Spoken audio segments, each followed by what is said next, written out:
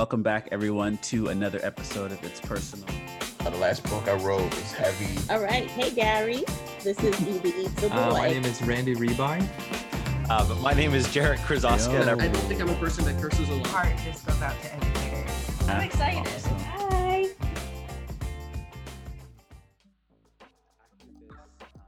I'm so excited for our guest today. Can you share a little bit about yourself?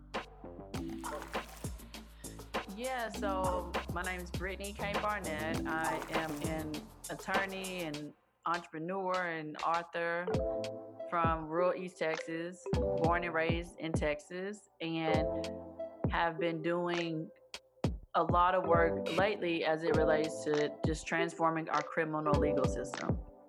Brittany, I'm so excited to have you here today.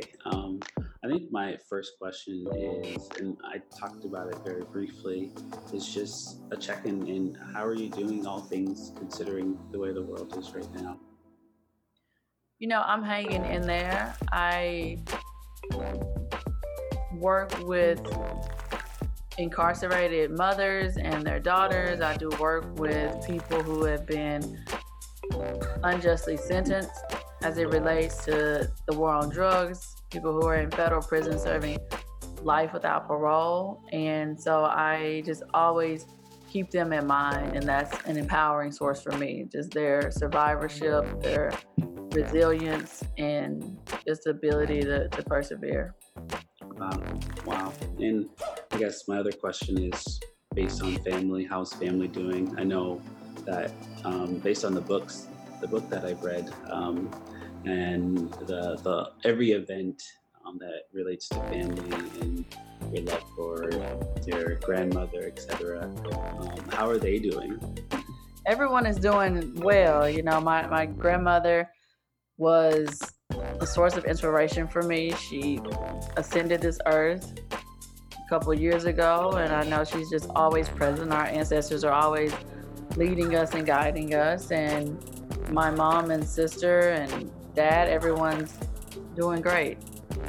Awesome. I want to go back to just the piece on your grandmother, if that's okay. Sure. You talk about her so much in the book, and I'm pretty sure you dedicate the book to her. I believe Yeah. so. What did it look like for Brittany in Grandma's house when you were younger? What did that look like for you? It was pure love for me. Love in every state of the word. And it was definitely, as I call it in the book, my soul, S-O-U-L, and soul, S-O-L-E, refuge. You know, it's something about your grandmother's love, and something for me extremely special about your grandmother's love from the South. Mm-hmm. And it's part of the intention I had for the book, was to really allow the South to shine in that way. Mm-hmm.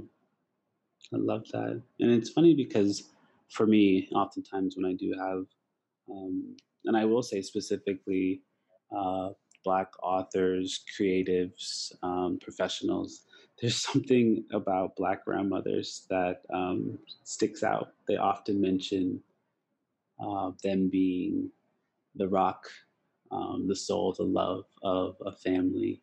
And I love hearing that. Me being from Canada, I feel the same way about my grandmother.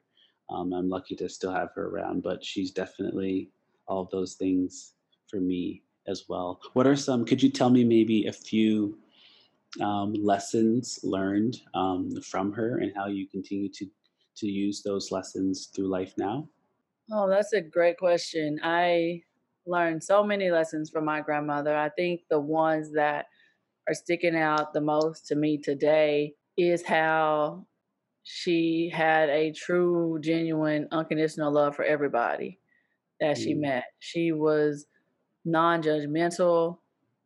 She was uplifting in her own gentle way, you know, and she just had a way about her of being everyone's number one cheerleader, you know, treating everyone would think they were her favorite, you know, in the world. You know, she just had a way about her that was very gentle. You know, I don't ever recall my grandmother yelling or being angry. You know, I think she just had a very soothing spirit about her that I do like to remember and that I really need to tap into more. And so thank you for that question.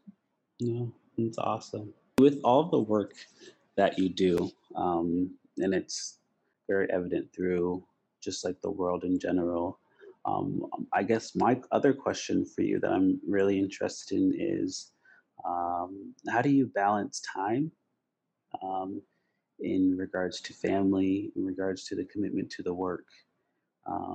And what do you like to do for fun? I am still working to balance time, definitely prioritize being more intentional about it.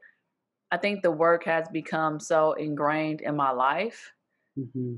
that, you know, it's a practice to really have some sort of balance. I do try to work on self-care, and self-care is a practice, right? And so there are Hmm. times where I'm much stronger in it than others. You know, self-care though, as I talk about in the book, as it relates to its more radical roots and not the way the term has been co-opted today as a form of escapism, but self-care, as the poet Audre Lorde would say, you know, self-care is an act of self-preservation. It's not an act of self-indulgence. And it is a method when I'm practicing it to remember that it's not a form of escapism. It's a way to rest so that you can more fully engage in the work. And so it's something that definitely has, you know, its ebbs and flows throughout the work. And I think for myself and, you know, for many of the people that I work in the space with, it's definitely something we all should be prioritizing more. And I think that, yeah, I think I might have phrased that question poorly. I think fun, and I don't want to compare the two because obviously it's evident that the work that you do is something you're passionate about, and that brings you joy as well, based on what I've read and based on listening to you. Can we talk a little bit about you do use you talk in reference a number of people within your book, specifically Nikki Giovanni, and I'm wondering if you can just talk about her influence on your work. Yes, you know, the older that I get, the more I realize how poetry, especially poetry from Black women poets, it's all love letters to us, to themselves. And I set out to write the book. I worked to set intentions, you know, on what do I want this book to accomplish? Who do I want this book to speak to? What does this book mean for me? And for me, at its core, my book is a love letter. It's a love letter to my mama, to my sister, to my family and clients. And Nikki Giovanni's poems were just that, you know, and so I really sat with a lot of her work. One of her poems I actually quote in the book from her poem Nikki Rosa, where she says, "Black love is Black wealth." And they'll probably talk about my hard childhood and never understand that all the while I was quite happy. Wow. And I started the book with that quote because I wanted to set the intention throughout that as Black people, we're not just it's not just this monolithic story of struggle all the time. Black pain and Black joy can coexist. So we are nuanced, complex people. And, you know, there's just a beautiful love there throughout it all. I don't want to, but I'm going to ask, and I know a lot of this based on reading your book. Can you share a little bit about what that looked like for you in regards to your childhood? just growing up possibly in your household? Yeah, what sticks out to me the most as it relates to the Nikki Giovanni quote is growing up surrounded by Black love and having a happy childhood, even though there were a lot of challenges. And the main challenge was growing up with a mother who became addicted to a drug that at the time was more powerful than she was. And even with that, even with how devastating that was for my sister and I to be so close to devastation, especially so close to devastation within our mama, that was hard. But there was also this just unconditional love that we knew our mom had for us and that we knew we had for her. There was also this unconditional love from extended family to where if we were in need of anything, we didn't know it. And so I think with that, the happy times of from growing up in rural East Texas to playing sports to family dinners to just Friday night movies with my mom, that those were very, very happy times. And those all happened throughout, her addiction. And so the pain from the addiction doesn't take away from the happiness and the joy that we had during that time as well. And so it was just, really showing that those two things, they really can, and they do coexist for many of us. And I love that because you also talk about how just that, like the power of community and how you had the ability to just almost knock on anyone's door or anyone was able to see you and just be able to know that they could take care of you. And again, this kind of goes through a lot of the podcasts that I talk to with specifically Black authors and creators, that they have this community around them that allows them to just feel loved by so many people, though on the outside world, people see a lot of their journey as a struggle, but at the same time, they're still smothered with love from the wider community. So I love hearing that because again, though I am from Canada, our small Black community has the exact same feeling on me as well. I really love hearing that. Brittany, you talk about dinner time in your book, and I'm just curious of just like what maybe when you were younger and maybe now, and maybe it hasn't changed. What does Brittany's favorite dinner time look like? My favorite dinner time looks like being surrounded by people that I love and just hold close to my heart. In particular, my family. My family is extremely close. And it looks like just us coming together with these shared experiences that we've all had, whether it be the good or the bad, and just really enjoying the present. And what's fully present. I love that. And I'm also curious, like what's on the table? And one of those favorite dinners would totally be soul food. Southern soul food, from candied yams to homemade mac and cheese, the kind you bake in the oven, not the box kind. Meatloaf, my grandmother's beef tips and rice, and sweet tea. Gotta have the sweet tea. And has your grandma been able to pass down those recipes? And who's the cook in the family? Who's the person that you know? Yeah, I think my grandmother just raised a good breed of cooks. And so I think from my dad to my uncle to my Aunt Felicia, each one of us has our own recipe of hers that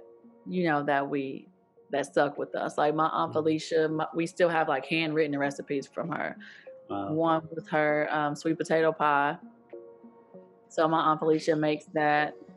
I definitely make the candy yams. And yeah, I think it's just different. She left a different piece of herself within all of us. And I guess my other question is how are you and the rest of the family using her legacy to pass down to, I guess, the younger children in the family who may not have had the full experience with her. Using her legacy truly through action. Family was extremely important to my grandmother. We would meet at her house every Sunday for huge dinners. I mean, her food was medicinal in and of itself. You know, it was full of love. And so we work as hard as we can to keep that tradition up. Although it doesn't look like it used to in the form of every Sunday, but we do work to get together often with the younger generation, you know, there in presence so they can understand that how important family is. Family was everything to my grandmother. Brittany, I just have a few more questions for you. What are you, and I know this may be hard for you because of the work that you're doing, but I'm wondering what you're reading right now, and even if it has to do with work, some of the listeners may be interested, and I'm also just curious, based on the work that you do and based on knowing, I guess, enough about you, listening to other interviews and podcasts. What are you reading right now? Yeah, so right now I am reading Hood Feminism. I just started it actually a couple of days ago. It's by Mickey Kendall. And so it's talking about the women that the feminist movement forgot. And that's been really interesting for me. I recently finished reading a book by Britt Bennett, and this book is fiction, and I hadn't read a lot of fiction in a while, and so reading it was just incredible. It's called The Vanishing Half. I just finished that book as well. Oh, did you? It's so good, right? It is. It's like so literally one of the first fiction books I've read in years, and it's incredible. Without giving it away, yeah, it's definitely one of my favorite books that I've read so far this year. Brittany, I'm going to ask you one more question, and I want to, again, thank you so much for hanging out with me today. Where can people find you online in regards to your different social media outlets? Yeah, so I am on Instagram and Twitter at Miss BKB, MSBKB. I'm on Facebook, and they can also follow some of the work that I do through Girls Embracing Mothers, which is a nonprofit that focuses on empowering women and girls directly impacted by incarceration. Girls Embracing Mothers is on Instagram under the same name. And then the Buried Alive Project is an organization that I co-founded that works to provide legal representation for people who are serving draconian sentences under outdated federal drug laws. And they can follow our work from the Buried Alive Project on Instagram under the same name. Amazing. And Brittany, do you have time for writing right now? I guess I'm curious just because I enjoyed the first one. I'm wondering, do you have time for writing? Or is there more writing in the future for you? Once I finished the book, it took me 2 years to complete it. I would have said, absolutely not. I'm not doing this again. But now, I'm pretty sure I'll write another book. I think, selfishly, I would love to hear your voice again. Well, I definitely appreciate you reading it for sure. But again, I know that time and the work that you're doing with real humans on the ground is so important, and so I appreciate that so much. Brittany, I want to thank you so much for hanging out today. Again, super inspired.